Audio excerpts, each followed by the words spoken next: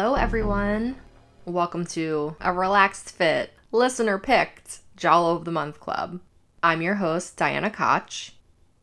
On this solo hosted episode, I will discuss 1975's Autopsy, also known as Corpse, The Victim, and in Italy as Sunspots.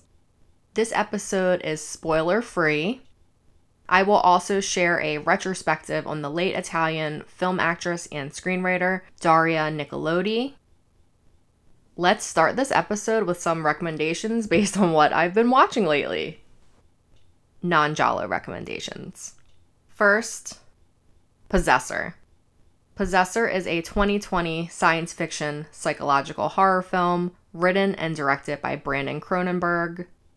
Yes, he's the son of legendary filmmaker David Cronenberg. Possessor follows an elite corporate assassin who takes control of other people's bodies using brain implant technology to execute high-profile targets. It's gorgeous, briskly paced. The technology used is unique. The overall concept is interesting. Starring Andrea Riseborough and Christopher Abbott, Possessor is currently available to rent on VOD. For your seasonal holiday fix, I recommend the dark comedy Better Watch Out. Set during the Christmas season, a babysitter must defend a 12-year-old boy from strangers breaking into his family's home. However, there is much more than meets the eye, and this is not your typical home invasion film. You can watch Better Watch Out on Vudu, Shudder, and Prime Video. Time to dive into our Giallo film of the month. Directed by Armando Crispino, Autopsy follows a med student and a priest as they team up to investigate a group of suicides blamed on a heat wave, only to discover a number of them to be actual murders. We are introduced to Simona, a young pathologist who works in a morgue in Rome. Driven to hallucinations from the intense heat and long hours worked, Simona is on the brink of exhaustion. As she struggles to complete her college thesis about natural deaths, a suicide victim is brought into the morgue and identified by a young Catholic priest named Paul to be his sister. He claims that his sister did not commit suicide but was instead murdered. Simona teams up with the priest to solve the mystery and stay one step ahead of the mysterious killer who begins to stalk her when she gets too close to the truth. From here, we meet a number of characters/suspects, including Simona's boyfriend, her co-worker, and her own father. Autopsy includes a few standard Giallo tropes, such as an angst-ridden priest, similar to Don't Torture a Duckling or Who Saw Her Die, a playboy boyfriend, and a perfectly mundane motive. Simona's relationship with the priest could be compared to Dario Argento's Deep Red, where a male and a female character with conflicting personalities are forced to work together to solve a mystery. This episode discussing Autopsy will not contain spoilers. Autopsy stars Mimsy Farmer as Simona. This is the fourth movie I have seen Mimsy in, and she is great at playing a distressed, manic character. Mimsy performs in Argento's Four Flies on Grey Velvet, Fulci's Black Cat, and the psychological Giallo called The Perfume of the Lady in Black, which was reviewed on a previous episode of Giallo of the Month Club. Now let me try to stay enthusiastic for this part. To say that I found Autopsy to be problematic would be an understatement. The uncut version of this film is 100 minutes long, and there is little on-screen carnage after the opening suicide montage. And while I am aware that this is an Italian murder mystery from the 1970s, Autopsy includes several triggering topics, such as rape, sexual repression, incestual relationships, abusive father-daughter relationships, and emotional and physical manipulation of our female protagonist. I could probably spend this entire episode voicing my concerns about the way every woman in this film is sexualized. Autopsy is essentially a rape fantasy, written by men, directed by men. Within the first 2 minutes of the film, Autopsy includes images of a topless woman killing herself with a razor blade, a child slaughtered while wearing a frilly dress in bed. There's even a dog that is revealed to be female who is beaten with a belt by her owner. Beyond the scene where a dog is clearly being abused, there's no faking it, like that dog is being beat with a belt. There are multiple upskirt shots and a parade of men forcing themselves onto women. It's also worth noting that it is never explained why our female protagonist is suffering from delusions in the first place. The hallucinations happen in the beginning of the film, but they're never addressed again. Autopsy exploits our main character's pent-up sexual desires and showcases the affairs she fantasizes about having with a photographer, a priest, a reanimated corpse, and possibly her own father. Simona ends up becoming an over-sexualized component to an already weak concept. Not even Ennio Morricone's atmospheric score could save this film.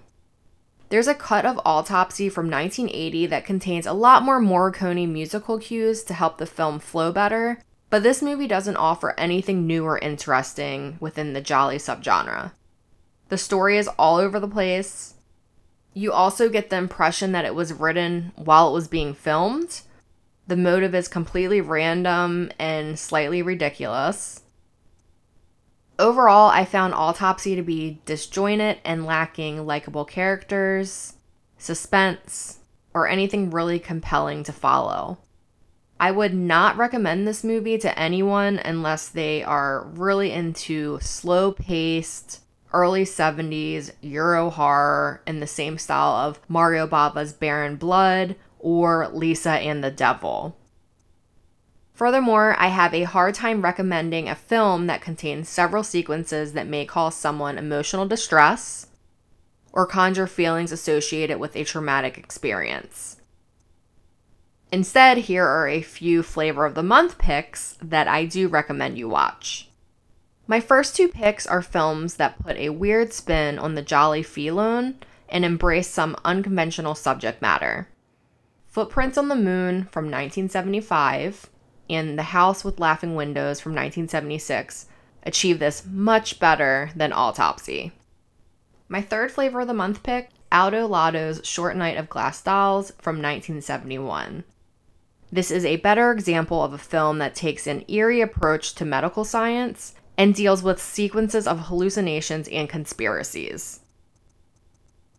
Additionally, I wanted to acknowledge the impact of famed Italian film actress and screenwriter Daria Nicolodi, who sadly passed away on November 26th.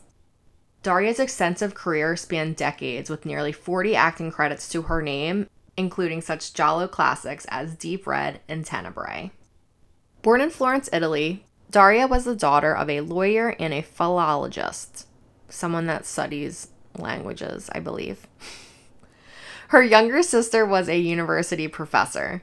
On a different path than her parents and her sister, Daria learned a great deal about the occult and witchcraft from her grandmother, who practiced white magic and had a strong intuitive, almost psychic sense. In this distinctive environment, Daria stood out. Her parents were not thrilled with her love of the arts and dream of becoming an actress. She left home to attend the National Academy of Dramatic Arts at the age of 17. Daria found work as a model and made her acting debut in Francesco Rossi's Many Wars Ago. Daria continued to work in minor film roles and gained some recognition for her work in 1973's The Property Is Not a Theft. The film was nominated for a Golden Bear Award at the Berlin Film Festival. In the same year, Daria gave birth to a daughter named Anna. While Daria was working with director Elio Petri on The Property Is Not a Theft, she became intrigued by first-time filmmaker Dario Argento in his film The Bird with the Crystal Plumage. Soon after, Daria met Dario during the production of Deep Red, where she played a headstrong journalist in the classic Italian giallo. The two quickly discovered that they shared many common interests and began a collaboration in life, love, and work that would last for over a decade. After Deep Red's release, Daria went on to perform in Argento's Inferno, Tenebrae, Phenomena, and Opera. In 1975, Daria and Dario welcomed the birth of their daughter, Asya. 2 years later, Suspiria was made. Daria is credited with conceiving the original idea and contributing to the screenplay of the film. Suspiria is loosely based on stories Daria's grandmother told her when she was a young girl. Thomas de Quincey's essay, Levana and Our Ladies of Sorrow, also provided a wealth of inspiration for the project. Daria would have also appeared in the film were it not for an unfortunate injury that she suffered prior to shooting. Daria also acted in Mario Bava's final film, Shock, in 1977. The decades following, she would go on to work with her daughter Asya, Giovanni Veronesi, Michael Soavi, and Lamberto Bava. In 1989, she added another writing credit to her resume with Paganini's Horror. By the early 90s, it seems that Daria left behind the horror genre and began her journey into voice acting. Daria Nicolodi was an intelligent and complex woman. She is often referred to as Dario Argento's muse, but Daria was a successful actress, screenwriter, and person in her own right.